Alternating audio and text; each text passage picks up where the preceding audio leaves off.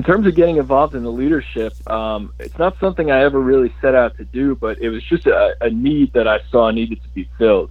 I felt like the federation had been around for a long time, and a lot of the people who came before me did a lot of great things to move the sport forward. But I felt like I had some ideas or maybe a new direction I could bring to the table. And so for that reason, I wanted to get involved and just kind of, see what I could offer.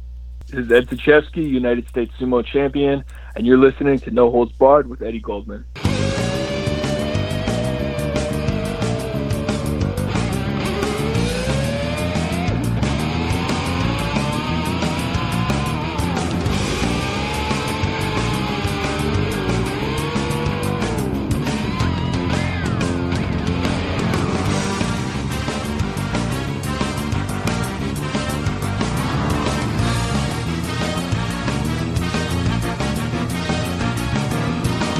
Hello, everyone around the world. Once again, this is Eddie Goldman on No Holds Barred. There's so much going on in the sport of sumo in the U.S. these days that it takes some time to sort it all out. The recent sumo revival in the U.S. has seen the running of more tournaments, the formation of more clubs, and even the creating of new and more sumo-specific media. To help us understand all this, we spoke with Ed Suchevsky, himself a sumo wrestler and a U.S. sumo champion, as well as serving as president of the U.S. Sumo Federation. We spoke with him by phone Wednesday. But before we get to that, a word from the sponsors of No Holds Barred. No Holds Barred is brought to you by LennyHart.com. The home of Lenny Hart, the legendary MMA and sports announcer, voice actor, singer, actress, and comedian.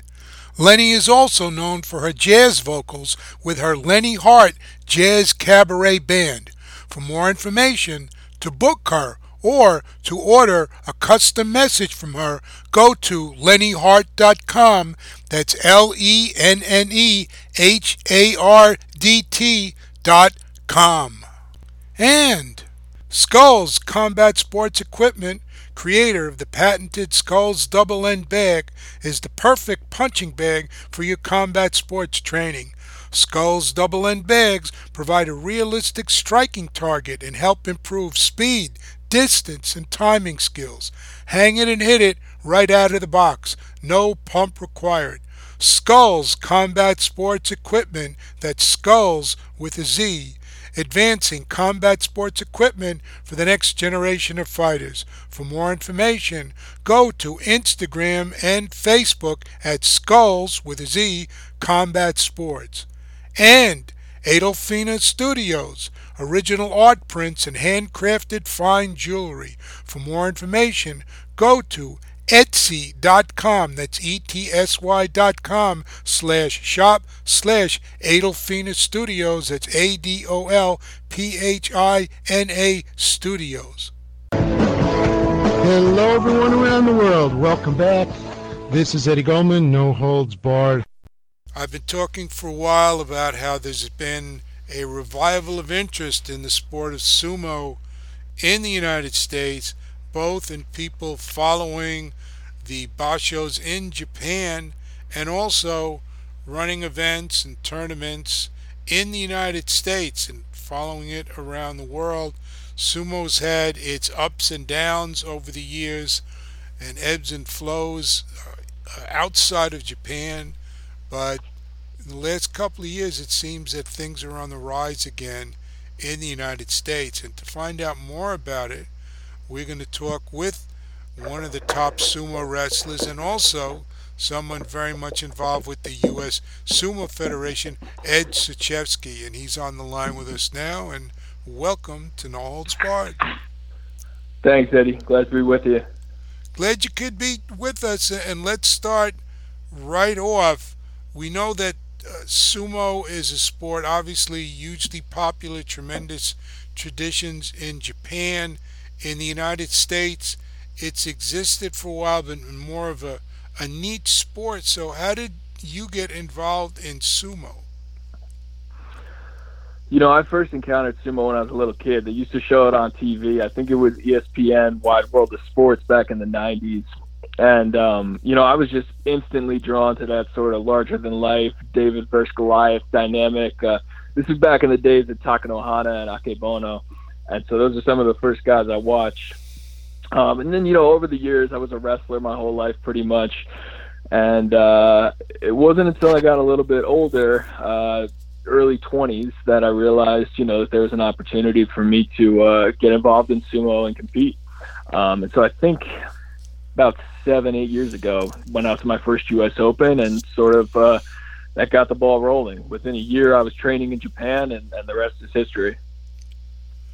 And you've gone not only from being a competitor, but now head of the U.S. Sumo Federation, and that's something, the formation of a one unified federation per country and around the world is something that's essential for the development and growth of various sports. So tell us how you went from somebody who decided, well, I used to wrestle in school, now I'll go to the U.S. Sumo Open, to getting involved in the leadership of this group.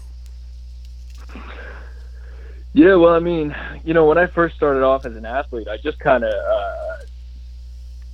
experimenting. I think earlier that summer I'd been kite surfing in the Dominican Republic. I was trying different things out, and sumo was just kind of one of these things on my list. I was checking off some boxes in my early 20s, just trying out different things. But for whatever reason, that stuck, and I've just become hooked on sumo ever since. In terms of getting involved in the leadership, it's not something I ever really set out to do, but it was just a need that I saw needed to be filled. I felt like the Federation had been around for a long time, and a lot of the people who came before me did a lot of great things to move the sport forward. But I felt like I had some ideas or maybe a new direction I could bring to the table. And so for that reason, I wanted to get involved and just kind of, see what I could offer. Tell us a little bit, you mentioned a new direction. Tell us a little bit more about what you see doing. And again, it's in the context of, I don't think it's just me picking up again and getting reacquainted with the sumo community, but I think that there's more interest in it than there's been in the last several years. Perhaps since the collapse of the old World Sumo League, I think in the last couple of years it's picked up again. I couldn't agree more. I think there's been a ton of interest and even a higher level of enthusiasm, right? So it's not necessarily that there are so many more people in the sport, although that's true as well. But the people who are in the sport right now are more enthusiastic and more ambitious than ever. So, honestly, I've been really inspired by a lot of younger guys coming up and the things that they're doing with their clubs and the events that they're putting together. So, just to name check a couple, you've got like Ohio Sumo putting on an event this weekend, the Sin City Sumo Camp and Tournament. You've got Justin Kizart down at Dark Circle Sumo. I know you guys talked a little bit about that last week in the Consulates Cup. And so, in terms of a new direction, I've been really inspired by what these different clubs are doing. And I think for the Federation to do what it's doing now, which is taking on more of a bottom-up leadership style rather than a top-down leadership style, and giving the clubs the freedom to really kind of push the boundaries of the sport and move things forward, I think is what we're trying to do. And so opening the door more and more for these clubs and these, individual athletes and promoters to kind of move the sport forward is where we're at. Now, I went back in 2016 in New York here, where Andrew Freund, who and of course has been in the leadership of U.S. Sumo Federation, had his sumo and sushi tour, and I went and covered the stop in New York, and the late Bayambo was one of the people participating in that, and they had these little exhibitions or demonstrations, and this was held in a nightclub, and talking with some of the people there, most of them had no connection to any style of wrestling or martial arts or combat sports. A couple of people did, but everybody loved the event. and but there didn't seem to be as much going on in outside of the U.S. Sumo Opens, which have been going on for about, I guess, about 20 years in the L.A. area. Outside of that, there seemed to be some things happening, but not a lot. But now, at the end of 2020, as you said, there just seems to be so much more new clubs, people using social media a lot. It's much easier than even before to follow the bass shows in Japan, be it on TV or the internet or using some of these. I just put NHK World Japan. I just set up a an Amazon Fire Stick. Well, NHK World Japan, you can watch it through that. It just seems that there's a lot more information, a lot more accessibility overall, both to uh, Japanese and international and local sumo events, even despite the pandemic. It still seems to be moving forward. Yeah, I mean, it's completely true. When I was a kid, one of the only ways you could watch a boss show was to, I mean, in New York time, you'd have to stay up pretty much all night, and maybe Right. they'd be wrapping up the final matches of the boss show around like 4 a.m. So I would stay up all night if there was a big match. I'd be watching like Asashoryu when I was in high school. But yeah, I mean, you'd have to pull an all-nighter and kind of throw up your whole schedule at school the next day. This is when I was, still in high school. Um, and I think the internet and YouTube has completely changed that. Right, there's so much more information out there. And NHK, I think, is doing more to reach out to English language fans. And then within the U.S., I mean, over 20 years, the U.S. Open and USA Sumo has proven that sumo can be a big draw here in the U.S. Right, I mean, they fill the Walter Pyramid with 4,000 or 5,000 people and put on this huge event year after year. So I think they've laid the blueprint, and I think finally we're starting to see some other clubs and some other individuals take that blueprint and run with it. And there's more media developing around the sport as it grows and as it becomes more accessible. Because I recently interviewed Leslie and Laurie Collins of the Sumo Kaboom, who were just doing their own thing in terms of the way they discuss the sport in their own fashion. And I think they've, in less than a year, have really started to build up an audience and a lot of people following them.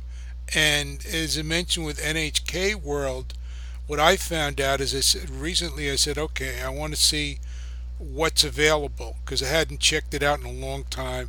And as you said, they used to show some of this on ESPN or ESPN2, like at 2 or 3 in the morning or something, and you never knew if it was really going to be on, even though it was on the schedule. It became like a cat and mouse game.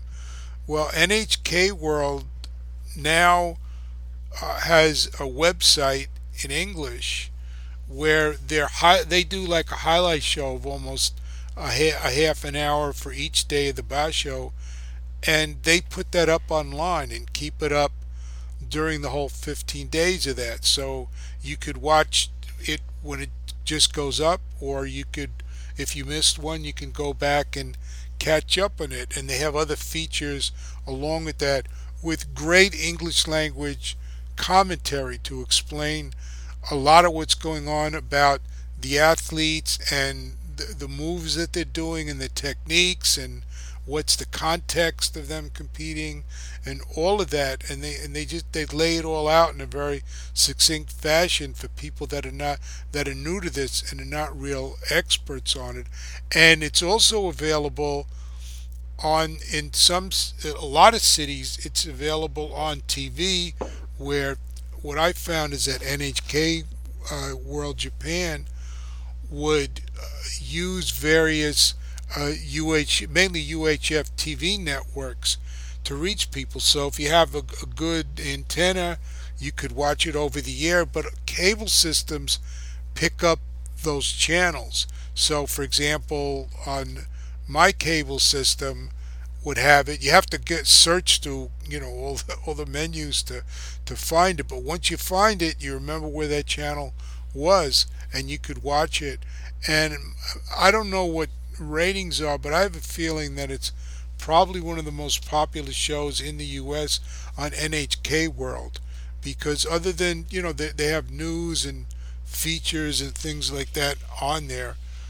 But I think this has to be one of the more popular ones because it's something that, it's sports, it's exciting, it's straight and to the point, and some of the other shows seem to be more, cookie cutter type things or things that might not excite a lot of people in the United States. So, as you said, they've expanded their coverage and put up a lot more on the internet. So right now, and then there are the YouTube channels that put up the videos of this.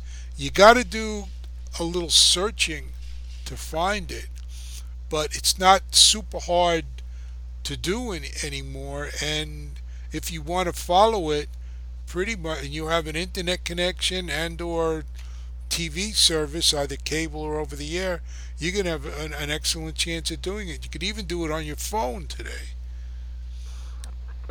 I mean, one of the great things about sumo is if you can just get it in front of people, it's like you've got an instant fan because it's so easy to understand what's going on. You put it on, no one needs to tell you anything. You're going to understand the rules. You push the guy out or you throw the guy down, and that's it. If you put on, like freestyle wrestling, you're going to need an interpreter there to explain every single rule to you. Why this guy get a point? What are they doing now? I've been a wrestler my whole life, and every time I watch the Olympics, I feel like I don't even understand what's going on. Something has changed. There's something new happening. And sumo doesn't have that. There's something great about the pure, simple, clear rules of sumo that I think makes the sport super fan friendly. But the interesting thing, like you mentioned, right, is there is this higher level of analysis. So it looks simple on the surface, and you can be a fan right away.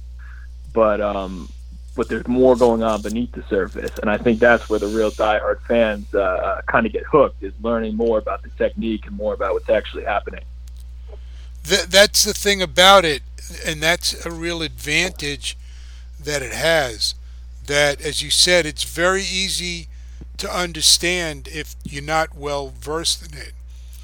But once you look at the techniques, it's not just a bunch of, some people think it's a bunch of fat guys pushing each other around.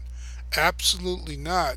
These are even the huge athletes in Japan or anywhere are highly trained athletes, at least the better ones. And that's what they've done on the NHK World broadcast, is that they've explained the different techniques. They'll give for the Japanese shows, they'll give the Japanese name, but they'll explain what the name is in English and basically what it is. And you get to see the many different techniques of thrusting, of throws, of pushing or throwing your opponent out. There's just so many things that are involved in it that you see. This is not so simple, but that actually enhances your understanding of it, I think, and I think hooks people more once they don't view it as kind of like a novelty thing of like a circus show or something like that. And the other thing is that with the huge guys competing and outside of Japan, gals competing too, I think they're always, the biggest, the heaviest weights have always had the most attraction for people in any sport. Who are the biggest competitors?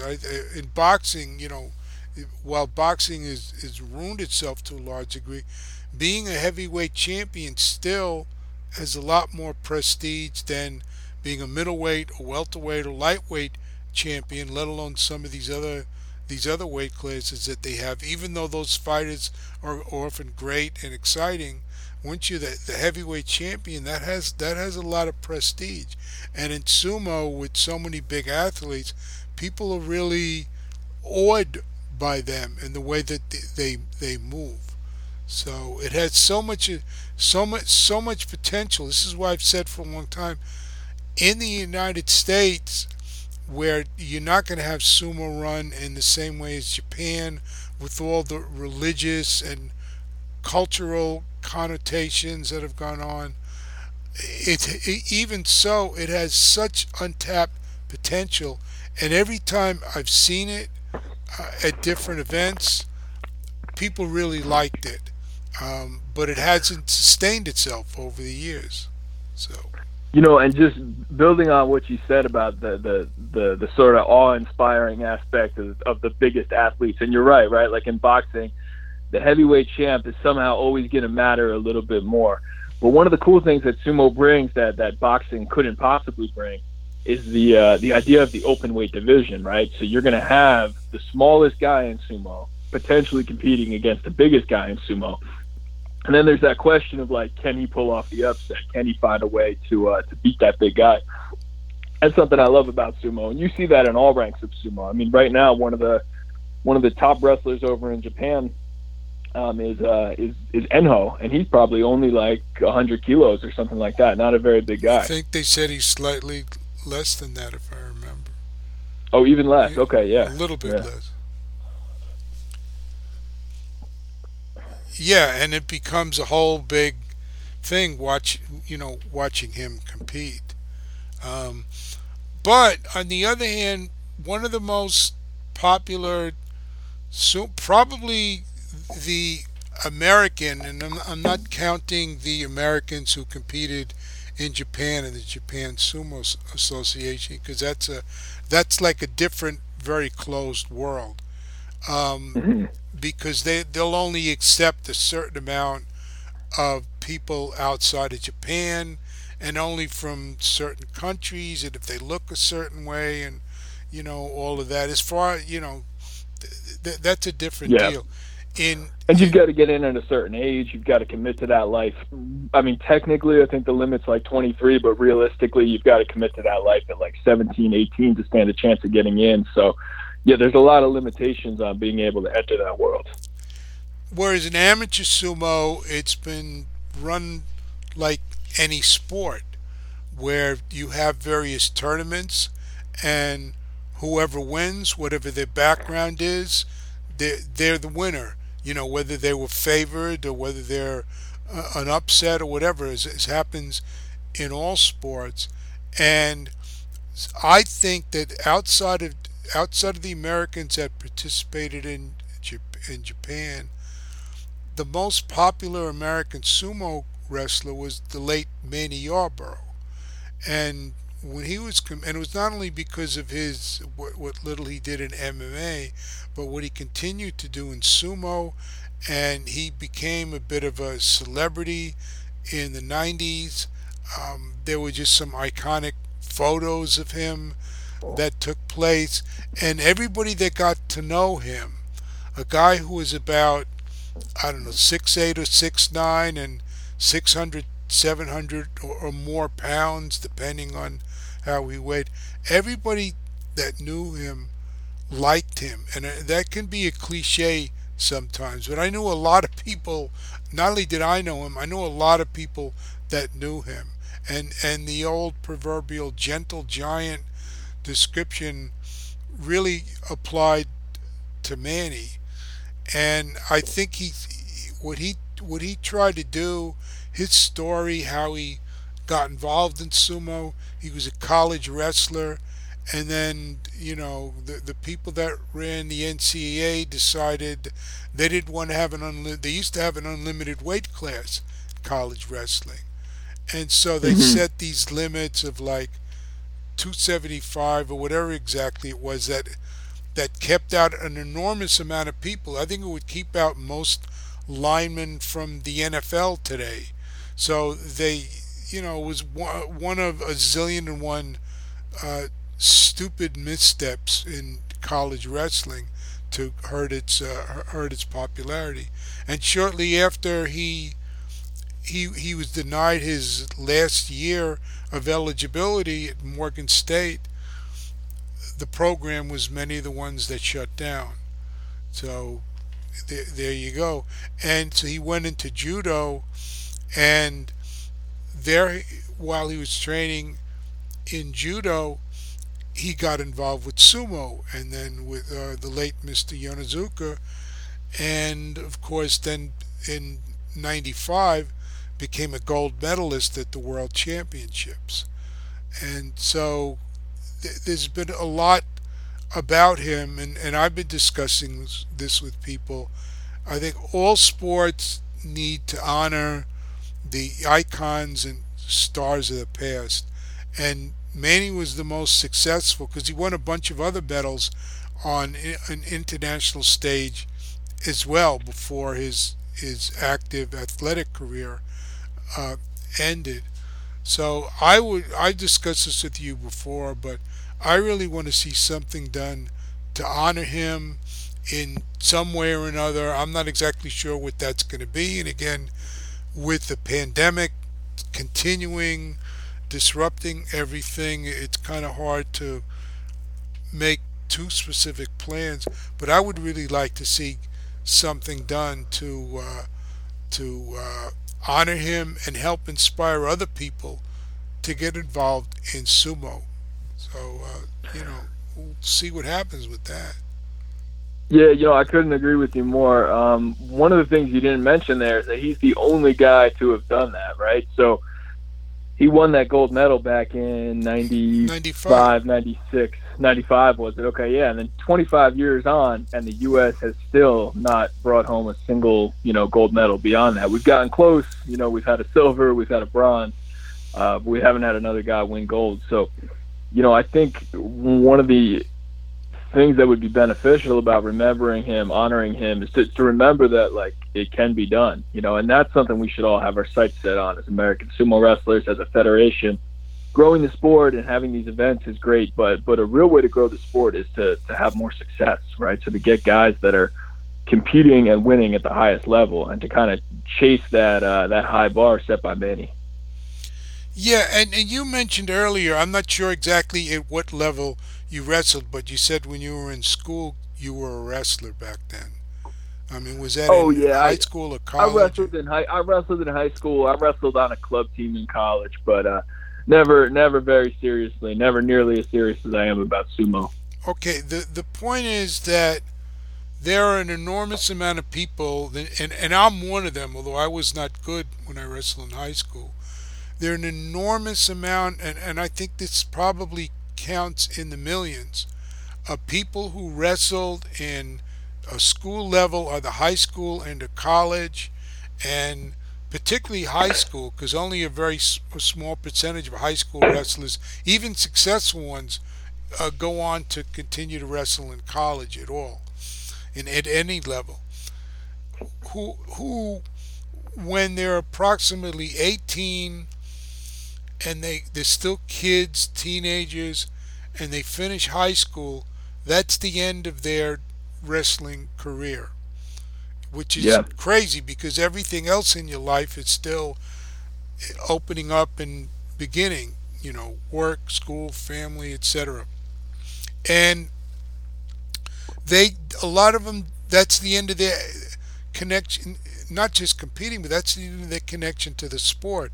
So what's been happening is that a certain amount of them in the last couple of decades have been going into sports like MMA, which is more and more striking based and is de-emphasized the wrestling and grappling, which obviously is not the strength of a wrestler, or a lot of them into jiu-jitsu, which is, while people might think it's similar, I got to tell you, one thing I remember from high school wrestling is they taught us, if you're on your back, get to your stomach. If you're on your stomach, get to your knees. If you're on your knees, Hmm. get to your feet. That was like, the golden rule, so to speak, that you had to follow. In jiu-jitsu and grappling, it's the opposite because there are no pins. And it seems to me that for all these people who were ex wrestlers or involved in other sports who were now out of school and they didn't go on to become Division 1 champions and go to regional training centers and all these things and get in the Olympic program and all of that, which is again the vast majority even of college wrestlers, that something like sumo would be much more appropriate for them than MMA or jiu-jitsu or grappling, and it would be easier to for them to adapt to and pick up. It's just a question of getting them. And Manny was again one example from history. You're another example. I think we looked in the backgrounds of a lot of people that are involved in sumo. They had some connection or another to wrestling in the schools and have moved on. So I think that's one area where it could attract a lot of people.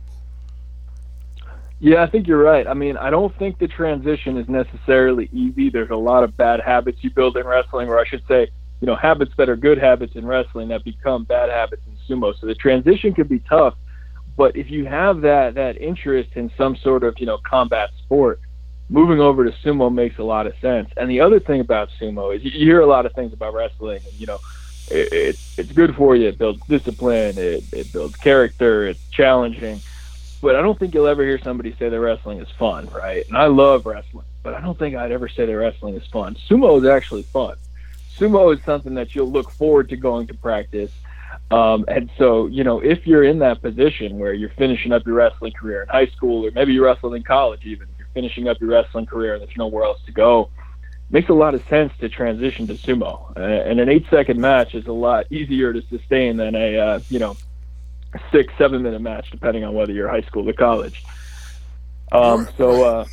Yeah, I mean, I think it makes sense for more guys to make that move over. And I think for a lot of people in sumo now, sumo has sort of been a second sport. We get a lot of football guys coming over too. I've even heard it said that sumo is sort of like what offensive defensive line would be if that were its own sport, and that's sort of true, except for the belts. But I mean, there is some truth to that. A lot of those skills carry over too. So it's a good sport to transition into if you want to have a little more longevity, into your 20s and 30s doing some kind of competitive sport. Well, I've known people from sumo, from football, talking about NFL football, who've described it as 11 separate wrestling matches going on at the same time. Yeah. In some ways that's true. And that's why I think it has such untapped potential. And I think it also has another advantage over others that I've seen, is that even though sumo outside of Japan is not going to have, it's going to borrow a lot of what goes on in Japan, but it's not going to be identical in terms, especially of like the religious aspects of it. What it definitely borrows is the aspect of respect.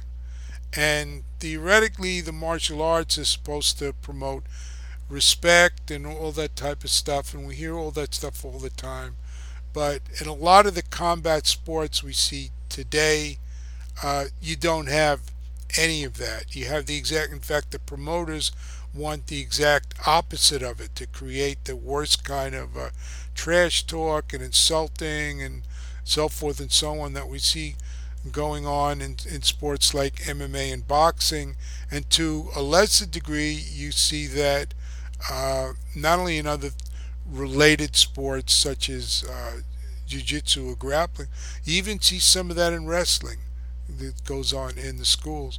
Whereas in sumo, I've just seen a much greater, and this is not just now, but over the years, a much greater camaraderie among people and respect among people. And I think that's also, again, it's, as you said, you want to have people win these gold medals.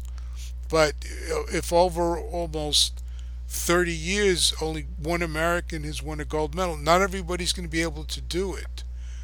So you want to have that, but on the other hand, most people won't get on that podium, get on that medal podium, but it'll still have benefits, all sorts of benefits for them. And one of them is building the respect among people that martial arts is supposed to build up. Yeah, and I think a lot of people have the wrong idea. They think that like somehow you come into martial arts with respect and you're supposed to show respect, but it's almost the other way. It's like you just said. It's that participating in martial arts builds respect. There's no way that you can dedicate yourself to a martial art and not be humbled by that process, by that experience, because you start to realize that when I thought I was good 2 years ago, I actually sucked compared to where I am now. And if I think about 2 years into the future, I'm going to be so much better than I am now. And that sort of becomes humbling. And you get beat up by enough guys in practice or in competition, and that becomes humbling too. I just think with these other martial arts you mentioned, like MMA and boxing, there's sort of these perverse incentives to put on a show and sell tickets. And I understand that side of things too. I've been involved in professional wrestling at points. So, I understand that in some businesses you got to have a gimmick and you got to sell tickets. But one of the nice things about sumo is we don't have that. We have that culture of respect and humility. And so what we show outwardly is I think realer in a way, because it is that respect and humility that you build through martial arts. We don't have to go out there and turn it on and put on a show for anybody. We just go out there and compete and let that be the focus. Right. And in the stage pro wrestling, pretty much everybody knows today it's an act. And even though they blurred the old distinction of the faces and heels and all that, what people are doing, it's an act. They don't often use their real names and real persona and all that type of stuff. Whereas in these other combat sports are real sports, and to me that makes it even worse. So I really like to help the martial arts and combat sports out that still retain those values of respect and discipline, and those will last a lifetime.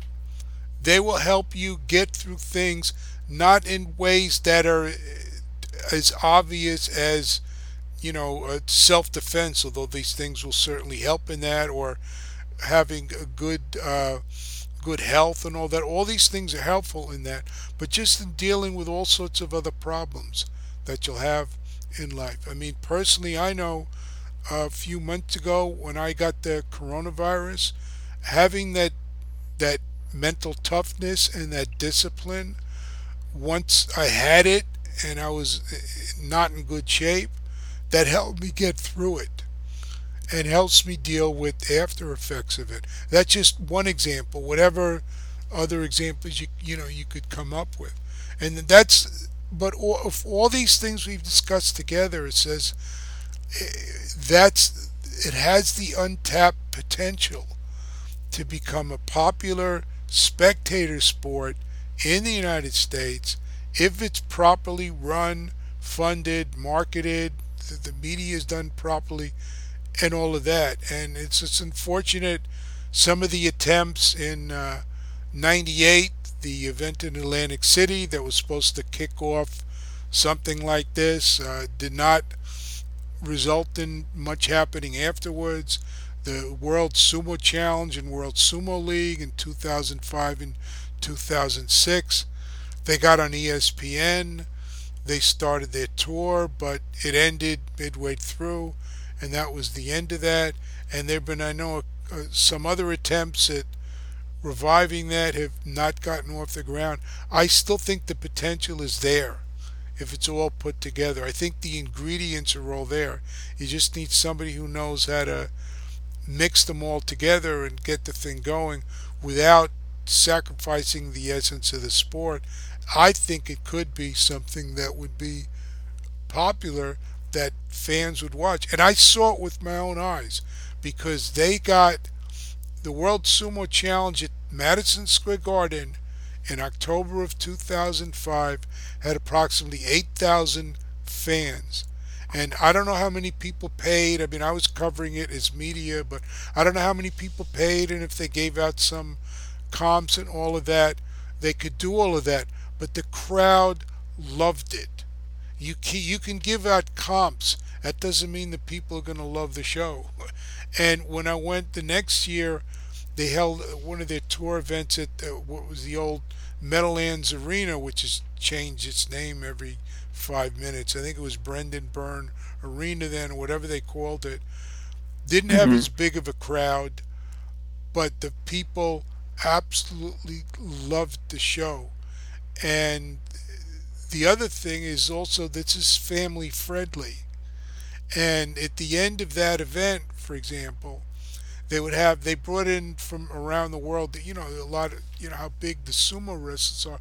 They'd let the little kids fool around with them on the mat, and the little kids adored it. rolling around or playing around with a 400-pound guy or something. That was great. And people bought sumo dolls and all sorts of things at the event. And, financially they couldn't get it going.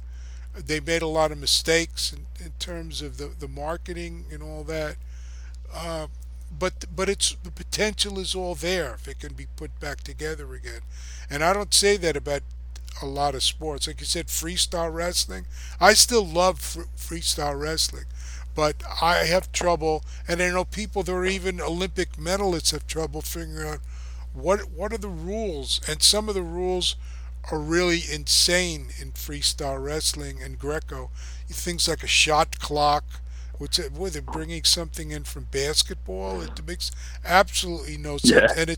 and it's completely subjective. You wanted things to be as objective as possible. Whoever wins wins, regardless of who they are, whether they're well known, not well known, what country they're from, their background, all of that. Let it be. That's what it's supposed to be decided on the mat, and it often, too often, isn't. And it's the same way in other sports. So I think sumo has this potential that I really hope it something can be put together again in the situation we're in now with TV and streaming services and the internet and smartphones and apparently whatever is coming next after smartphones, that this technology can and media can help promote a professional version of sumo outside Japan. Japan Sumo Association, they're going to do what they're going to do, and I think it's great that more people have accessibility to watch them. But I'm talking about something on a world level, and again, I know it's out there. You have an international sumo federation. You have world championships, although again everything was disrupted this year by the pandemic. But you have all that stuff. You have the ingredients there, and I'm just hoping somebody can get the recipe to pull them all together. Yeah, I mean, I think we're trying to create sort of the perfect scenario for more people to step in and do that. And like you said, I mean, and this is true for pretty much all the events that we sanction these days. They're all family friendly, fun events. It's easy to take your kids there and understand what's going on. You don't have anybody trash talking or displaying bad behavior in the ring or anything like that. It's just a good, clean, simple martial art. Not simple, but it seems to be simple from the outside looking in, and so it's easy to get involved. Yeah, and I mean the people who come out to our events, like the USO, I shouldn't say our events, but the events that the USSF sanctioned, like the US Open, they love it. I mean the crowd goes crazy there every year. The kids love it. They're asking for autographs. They get in the ring with the wrestlers, like you said. It's a great sport, and I do think there's a lot of untapped potential. It's just a matter of more people kind of taking that initiative to take the next step to put on these bigger and bigger events. We're going to see what happens with it, and again, hopefully things start to get back to some sense of normality in the coming year. And as this pandemic hopefully is ended, again, the pandemic, the whole rise of cases is still going on of COVID-19, but hopefully this soon is going to be dealt with all these vaccines that are coming out, and hopefully that would open the door at some point to start running events, like they had been before. And another thing, earlier you mentioned the sumo clubs. There are more and more sumo clubs that have been forming, and maybe you could just, as we start to wrap it up, talk a little bit about that and how where I am in New York, I don't think there is a sumo club. A lot of them seem to use other existing martial arts dojos, but some of them are independent and just do sumo. So hopefully in New York and other places we could start to have more of these. Yeah, I've never understood that. How you can get guys, half of them drive from Lexington, Kentucky, and half of them drive from Cincinnati, Ohio, and they meet in the middle at a gym, and they've got a club with 25 guys, and yet you've got, New York City, this center of Western civilization, and there's no sumo club there. I've never understood how that's been the case, but I can tell anybody who's interested in starting a club that it's really just as easy as finding a gym that's willing to host your practices. And a lot of people are able to work out different deals where they pay per guy, they pay per hour, or you just get a gym owner who's interested and wants to add sumo to his offerings, and you start practicing that way. When I started, I walked into a judo gym. I had a couple of Mawashi with me, the sumo belts, and I said to the judo guy, "Hey, I don't really want to do judo. You want to try this sumo with me?" And one thing led to another, and all of a sudden we have a little sumo club there. So it certainly can be done. I know over the years there's been a few different guys that I've worked with in New York who've tried to start a club there, and it hasn't gotten going. But the USSF has a ton of resources for anybody, no matter where you are. Ton of resources for anybody who wants to start a club. There's a whole starting sumo section of the page. And more important than that, there's a lot of people you can reach out to, different people who've just gotten clubs started in the past year or so, or past several years, I should say, who can give you advice on what that process was like for them. And everybody's story is a little bit different, but there's a lot of people out there who will kind of hold your hand and guide you through it. Even if you're brand new to sumo, it doesn't mean you couldn't start a club, find some guys to practice with, and sort of get the ball rolling.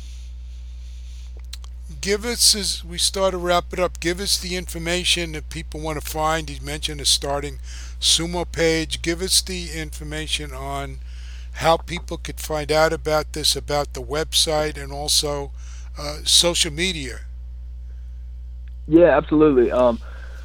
So United States Sumo Federation is the term to search, and you can find us at ussumo.org. ussumo.org, and you can go to ussumo.org/starting sumo. There's a big starting sumo button on the homepage too, so you can't miss it. That'll take you to a section of the page that gives you some ideas on how to get started. And then we're also on Instagram and Facebook at United States Sumo Federation, so all written out, United States Sumo Federation. That's us on Instagram and Facebook. And you can find me on Instagram personally at The Real Sumo Ed.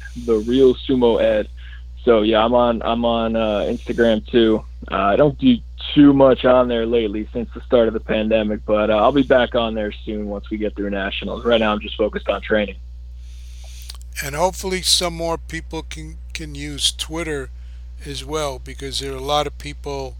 I know there are a lot of sumo clubs and a lot of individuals on Facebook that have various pages there, but a lot of people are just annoyed for all sorts of different reasons at Facebook, and I think Facebook is seeing better days and now being sued by almost the attorneys general of almost every state in the U.S. who you couldn't agree on the time of day. They're agreeing that something has to be done with Facebook.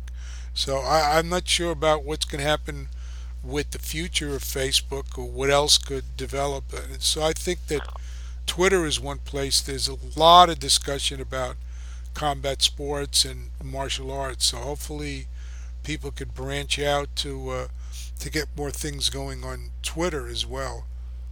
I think you're probably right. Maybe I have to get on there, and maybe we should get the Federation on there as well. I'm a little behind on all the social media stuff. I don't think I'd be on any social media if not for sumo, but I try to stay on just to keep up with the sumo world. Yeah, well, you could use social media pretty much in any way that you want. You don't have, some people will, put pictures of their lunch on there every day, or just deal with their own immediate family or whatever. It's pretty much endless what you could do. But I think that's a place. And the other thing is that it's so easy to connect internationally with people through Twitter. And a lot of sports, it's sort of been that, and to maybe a lesser degree Instagram, which is much more limited what you could do on Instagram, that Twitter has become the social media of choice for a lot of different sports. So I think, and I who knows what's going to happen with the suit, but there's a good chance that Instagram could be separated out from Facebook at some point. And so if that happens, Is Instagram going to stay like this, or is it going to try to work to become a direct competitor to Facebook? So we'll see. We'll see what happens with that. But as we know, all this stuff changes rapidly anyway. So you got to be on top between the technology and the internet, social media. All these things are evolving quickly, and it is hard. It is You have to devote some time to keep up with it. But that's Yeah, just that's true, right? What aren't the kids all onto TikTok now? well, that's I don't know if we something. can do it Yeah, that's USSF something TikTok. for short videos. Oh, I should have mentioned that. There's another advantage of sumo. With the very short videos on Yeah. TikTok, what sport is best suited to use TikTok? How can any sport compete with sumo on that when most of the matches are so short? It's something like that's perfectly designed. Yet not I only was kind of joking, but you're right, right? TikTok's pretty much built for us. yeah, yeah. We know how visual the matches are, and they're short, and that's what TikTok is. And there are other competitors to TikTok around, but TikTok seems to be the biggest one at this point. And again, Hmm. everything is open to change. But there you go. If you got some people who could put some of these matches up on TikTok and develop. I'm not on TikTok, but if you get some people who know about it, I don't think it should be too hard to figure out how to do all that. There you go. That's another one to use, and whatever else is going to come along afterwards too. So Yeah, always gotta stay out in front of it, whatever's next. It's an interesting idea, and personally, aside from sort of my involvement in the federation, I do plan on hosting some events in the coming years in the New York, New Jersey area. So maybe that's something I'll get involved in if I can get some high quality footage out of there, put that up on TikTok, Twitter, whatever else. yeah, ideally you should be putting it up on all platforms because not everybody will use every one of these things.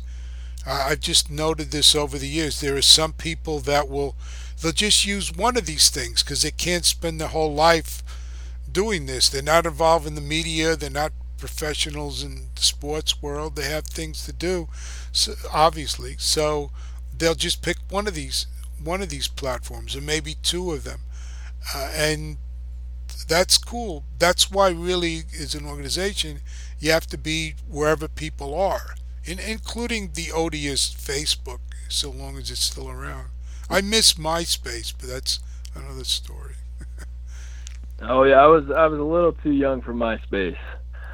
Yeah, that was Yeah, before my time. yeah. Well, MySpace was like the it was like the way the 1970s were in terms of going out and culture, just sort of wild and uninhibited. That was kind of MySpace for a while, and then Hmm. they had all sorts of their own problems, and to me the dull Facebook came and took a lot of people. For me, the final straw in MySpace was when I kept getting malware from stuff on their site, which had to do with the sleazy operators who ran the site, who really didn't do anything properly to keep malware off of there. And I said, that's it. I was one of the last people to leave. Oh So wow, yeah. I guess I'm glad I missed that whole trend. yeah, it got a little too got a, it had a lot of advantages, but it got a little too crazy in the end. But you could read the history of the people that originally started MySpace were a lot of real sleazeballs, and there was a book by Julia Angwin about that you could find that I read like a long time ago. But Hmm. anyway, anything else about sumo you want to say as we wrap this up? No, I think we said it all. But I'll tell you, if you're interested, if you're out there and you're listening and you're interested in getting involved, don't think you can't. Just because you live in a place where sumo might not be happening around you, it doesn't mean you can't get involved. There's a lot of ways to do that. So, reach out to the federation, get in touch with me personally, and we'll help you get started in the sport. And believe me, over the past 7-8 years of my involvement, I can't think of anything more meaningful or more powerful experience I've had in my life than being involved in sumo, and I'm incredibly grateful for it. And I think you will be too if you get involved. Great. And in approximately a month, assuming there aren't more restrictions, the January Basho will start in Japan. So hopefully I think when a lot of people start to follow it and figure out who's who and what are the different storylines with the athletes, and of course what's going to happen with Takakeisho, and are the Yokozunas going to return, who are injured, who've been out for a while, all the different storylines, people will really start to grasp it. It's not super hard to figure out, and it takes a little bit of a time, but it's well explained, so hopefully people could follow that also. Yeah, if you want to get into Japanese sumo, it's probably never a better time. It's a sort of changing of the guard right now. The old guard is slowly heading into retirement, and a lot of the young bucks are coming up, and you're going to see who's going to emerge as like the next big Yokozuna. Yep. Well, listen, thank you for taking the time to talk with us. I know we're going to be continuing discussions of this, and I wish you the best of luck, and I'm going to see, hopefully this time it's really going to work, and we're going to have a real explosion of interest in sumo in the U.S. and other parts of the world outside of Japan. Thanks so much, Eddie. I appreciate you having me on. No Holds Barred is brought to you by LennyHart.com, the home of Lenny Hart, the legendary MMA and sports announcer, voice actor, singer, actress, and comedian. Lenny is also known for her jazz vocals with her Lenny Hart Jazz Cabaret Band. For more information, to book her, or to order a custom message from her, go to LennyHart.com. That's LennyHart.com. And Skulls Combat Sports Equipment, creator of the patented Skulls Double End Bag, is the perfect punching bag for your combat sports training. Skulls Double End Bags provide a realistic striking target and help improve speed, distance, and timing skills. Hang it and hit it right out of the box. No pump required. Skulls Combat Sports Equipment, that's Skulls with a Z, advancing combat sports equipment for the next generation of fighters. For more information, go to Instagram and Facebook at Skulls with a Z Combat Sports. And Adolfina Studios, original art prints and handcrafted fine jewelry. For more information, go to Etsy.com, that's Etsy.com/shop/Adolfina Studios, that's ADOLPHINA Studios. Hello, everyone around the world. Welcome back. This is Eddie Goldman, No Holds Barred. Well, that's going to do it for this edition of the show. Thanks for listening. If you want to follow my site, my blog, the easiest way is go to eddiegoldman.com. For No Holds Barred, this has been Eddie Goldman.